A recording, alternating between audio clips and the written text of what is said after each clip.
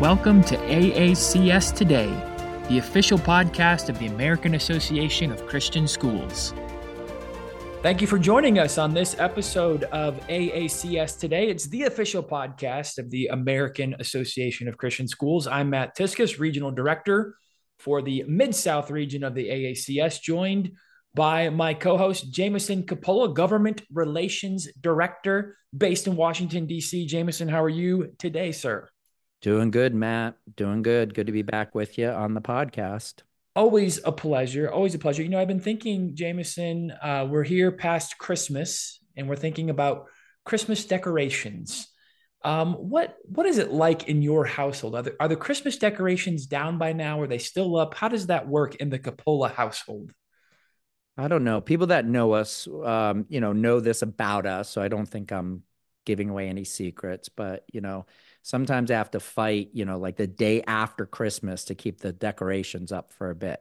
I'm thinking about instituting like the 12 days of Christmas rule in our house so that we have, Christmas December 25th through January 5th, and then decorations after that. How about you? You guys take your decorations down early? Do you leave them up? I know there's controversy about this. Yeah, there is. There can be. In my household, it's all really weather dependent, right? Like, I don't want to be taking down Christmas lights when it's freezing cold outside. And here in Texas, we have days where it'll be 70 degrees in early January. And then we'll have other days where it will be much colder at times. So I look at the weather. And so my wife kind of gives me the hint where she says, hey, I think it's time to take the Christmas decorations down. But So usually, around April. So yeah, around April. No, they're already down at my house. Thank you very much. We've had some warm days. Now, inside, they stay up for a little bit, but I'll tell you here, we're recording this on whatever day it is. Our decorations are already down, and we are moving into and looking forward to spring in our Well, house. we are too. Let me confess my faults to you. This year, first year my daughter was off at college. Mm. So we waited till she got home to buy a Christmas tree, but it was really lousy weather that weekend. And we knew we were going to be gone for a week visiting family at Christmas. Yeah. We didn't have a Christmas tree this year, Matt. So decorations actually were really quite easy to take out. We just had to put away the creche, right? We did have a beautiful manger scene out to Okay. celebrate this season. And baby Jesus was in the manger and That's good. all of that. And That's that and good. that just went down, I think, last week. So it's actually was, relatively speaking, a long season of Christmas for us.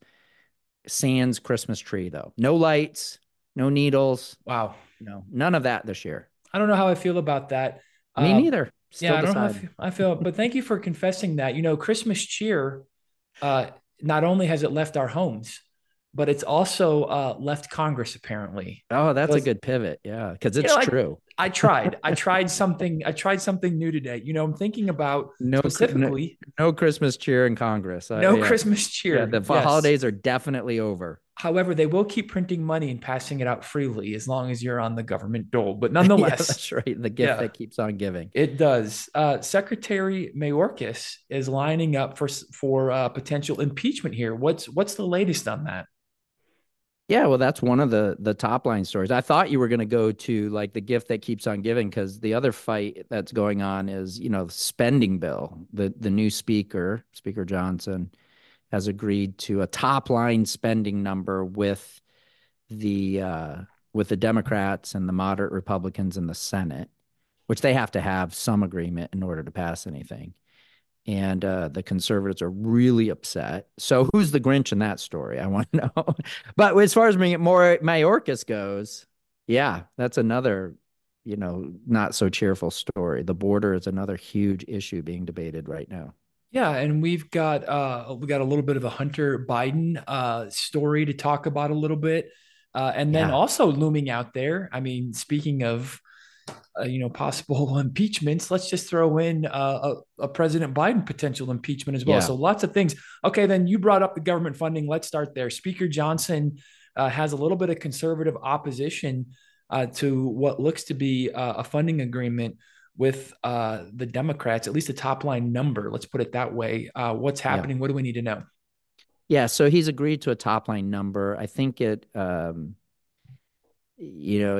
does pull some money back. Republicans that are being supportive of this negotiation of the compromises that were made are going to point to the fact that there will be you'll probably hear something like this, historic cutting in some areas, cuts in some areas. Hmm.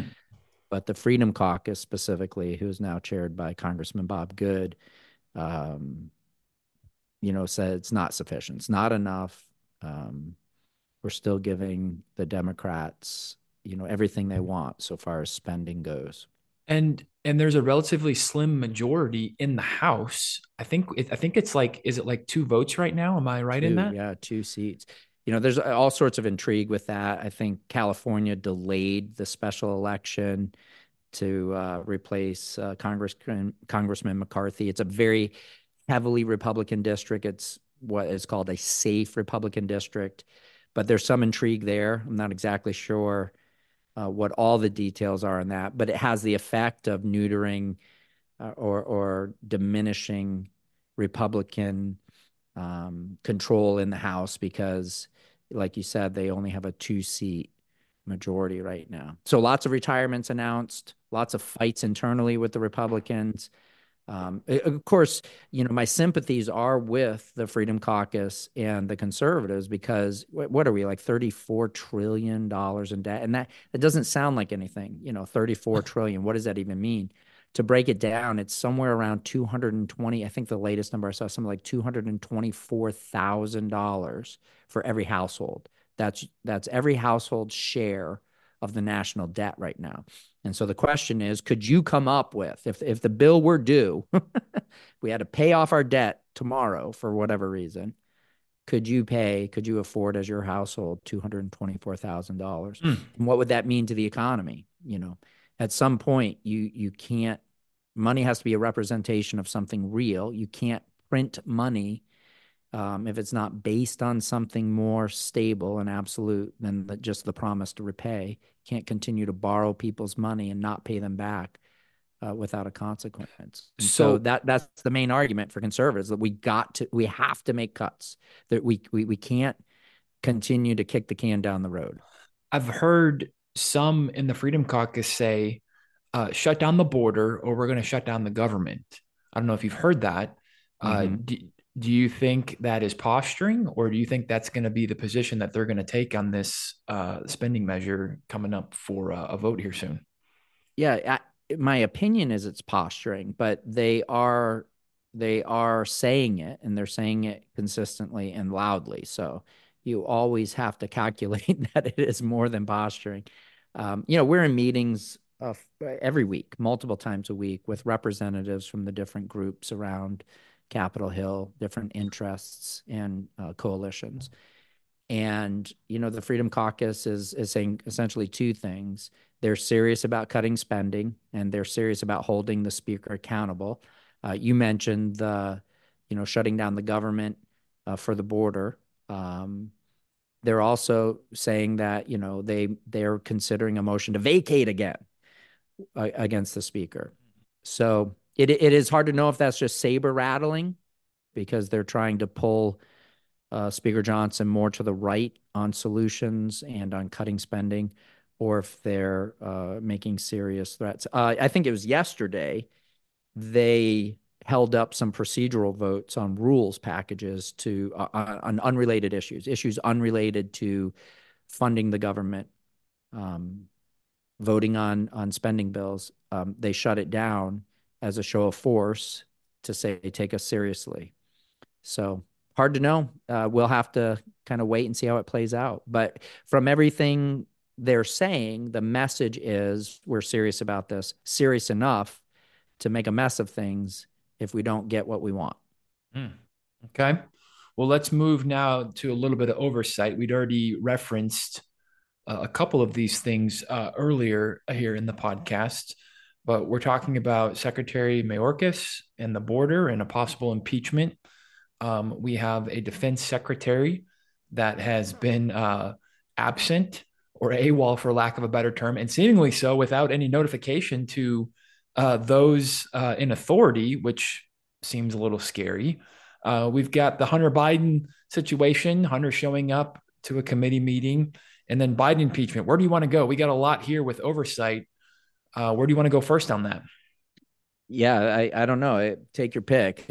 These are all, you're talking about all ways that, again, conservatives are trying to exercise legislative oversight, right? The oversight of the body that is the representative of the people, because they feel like there is um, enough support in the United States, maybe at least in the Republican base, right? Because this is a Republican Congress, that these have to be some of the priorities. The kind of the story behind the story is over the last, I don't know, probably 2 or 3 terms, there's been some developments within the Republican caucus that now have made some changes where conservatives are on committees, right?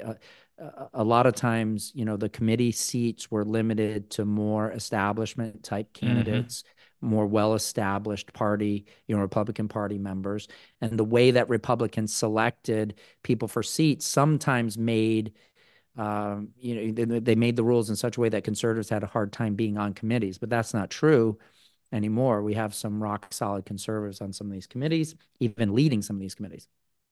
And so, in order to exercise oversight, there's a lot of conversation about, should the president be impeached? Right. Should Mayorkas be impeached for the porous border, for what's happening with Wait, these he record visited the number of immigrants? he visited the border here recently, finally, I think, too. I heard just within the last week or so of our recording this episode, which was, wow, okay, great. Why is it taking you so long to come visit the border? Yeah, and probably only because Congress is is Mm-hmm. is making serious attempts to get him to pay attention to this. So it'll be interesting. I think he said something at a hearing. I think it was last week, if I remember right. He kind of threw down the gauntlet in this back and forth in the committee, and he said, "Listen, you can impeach me, but you may not like, or you won't like, who replaces me." Oh, my. Um, and so it was kind of dramatic. We've seen a lot of drama in meetings lately. Hunter Biden, he's been subpoenaed to testify in a closed door hearing to the committee, and he refused. He said he wanted an open hearing in public. The committee said, no, that's not the way it works. You are invited according to our plan for how we're Right. developing our case. And so he just showed up at the meeting. I think it was yesterday. Was this yesterday or the day before? Just showed up, and there's a hot debate. Some words were said, some threats were made. He walked out, so like a lot of drama in kind of some of these committee meetings, and interesting politics. Like, I think the consensus on that is, he kind of feels like he's untouchable. Mm-hmm. And that's kind of my read. There's a strategy at play to try to make Republicans look bad for wanting to exercise oversight and accountability. There's a message of, you're going after Hunter Biden because you can't go after the president. There's no there. You hear that being said. But when Republicans try to find out if there's there, because there certainly is smoke. So they're trying to find out if there's fire. There's a very sophisticated political and PR battle going on right now in all of this. Yeah, no doubt. And his feeling of untouchability, if you will, It is does seem that way, right? is Like probably he's founded. Like, flaunting yeah, or flouting both the subpoena. yeah, and the cocaine that was found in the White House, recently, I'm not going to say it was his necessarily, but I was going to say, do you have breaking news, I Matt? mean, just curious Certainly, if it was his, it emboldened him, how right? that, right, Yeah. how did it get there? I mean, was it his? Was it not? We don't know that, but I mean, we know he's had an issue with substance abuse in the past. Certainly, wish him the Are you best. talking about from that Russian disinformation on his Yeah, computer? yes, yes, so true, so true. Yeah. It I don't doesn't. know. Those pictures all look authentic to me. I don't think AI has advanced far enough Yeah. for him to Oh, be framed so thoroughly. oh, mercy. Okay. Well, we also have even brought up a Biden impeachment. That seems a little bit unlikely and a bit of a stretch Yeah. here as we Yeah, it's an move into. election year. Yeah, And right. so the argument is, do you make things better or worse for the election if you Right. even try to impeach him? And so the Republican caucus can't agree about whether or not that's a correct path forward. If you're a principled person, you want accountability just on Of the course. basis of the principle of honesty and dignity of the office. But at this point, right now, it would look like political payback. It would look like a maneuver that was purely political, Yep. maybe some amount of vengeance, getting back at the Democrats for what they had done to President Trump. And so, as many members of Congress as there's probably that many opinions about why it would be good or bad to approach an impeachment inquiry at this point. And with a two vote majority at this Yes. point, Yeah, you makes can't it, be guaranteed, right? yeah. Even all the Republicans would want to proceed with that, and certainly you can't be sure they'd all vote to convict, depending on how or vote to impeach him, depending on how an inquiry went. An interesting time. As we said, the Christmas cheer may have departed from the Capitol. Um, Maybe it was never there in the first place, even though the That's Christmas it. tree was up at some point.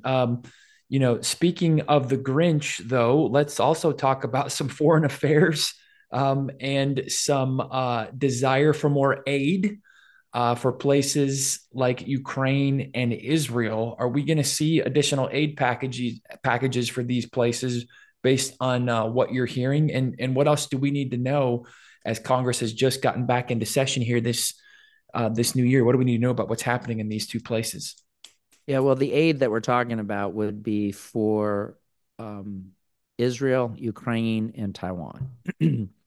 And it has been amazing. I think we mentioned this on our last podcast. It's been amazing how much the enthusiasm or the support, or however you want to characterize it, for Ukraine has diminished, right? When the attack in Israel happened on October 7th, when Hamas, slaughtered innocent people, that shifted the dynamic pretty dramatically about who should get money, how much money, where she would spend money. And so I think that the border probably has been the thing that has been used as a negotiation piece between, like, if we're going to spend more money in these other areas around the world, we have to fix our own border.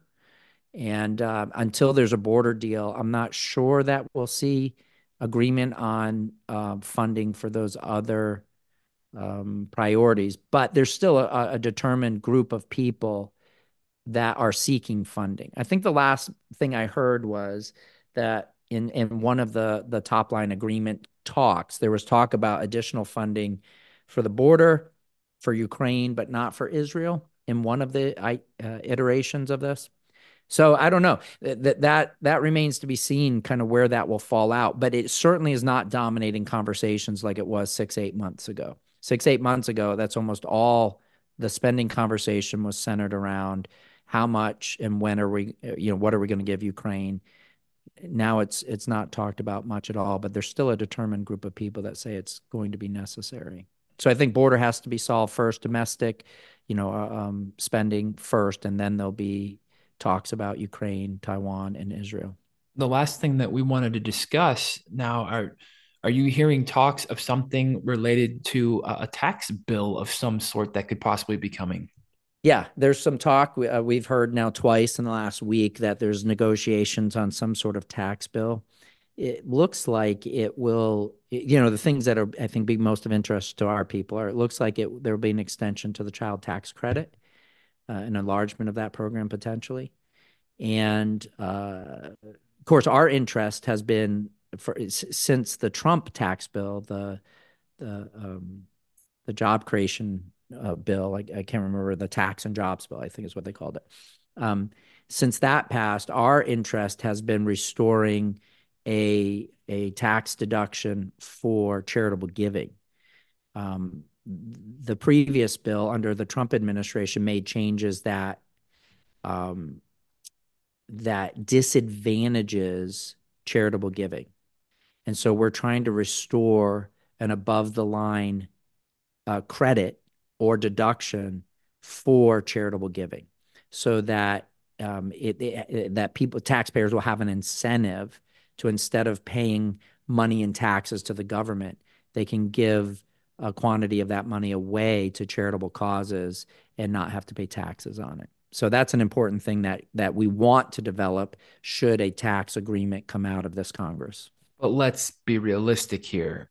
I mean, is there anything that's going to get done with the divided, House and Senate being divided?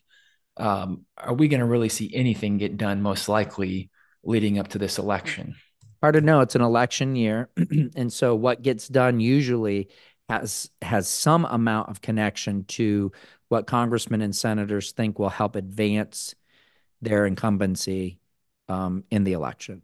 And so, in my experience over the last several cycles, is that it's a strange mix of what actually pops out of the legislative process in an election year. I think some of this will depend on where they land on spending, because Speaker Johnson's got a couple of options. We can kick the can a little bit down the road. March, April, people are talking about a short-term CR, March and April, give them time to negotiate on the individual appropriations bills, or a full year CR. The conservatives are saying absolutely no to a full year CR. So we'll have to see how that works out. And I think that fight will probably determine what space is left for other fights in an election year.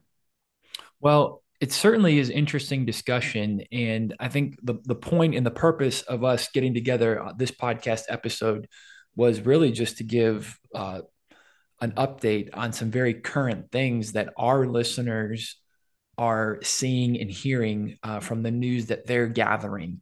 And again, this is an effort to try to, maybe provide a little bit of behind the scenes, to provide a little more context, and to keep them up to date on the work that we're doing, because we're in the midst of having meetings and being involved in helping shape and direct some of this discussion. Correct?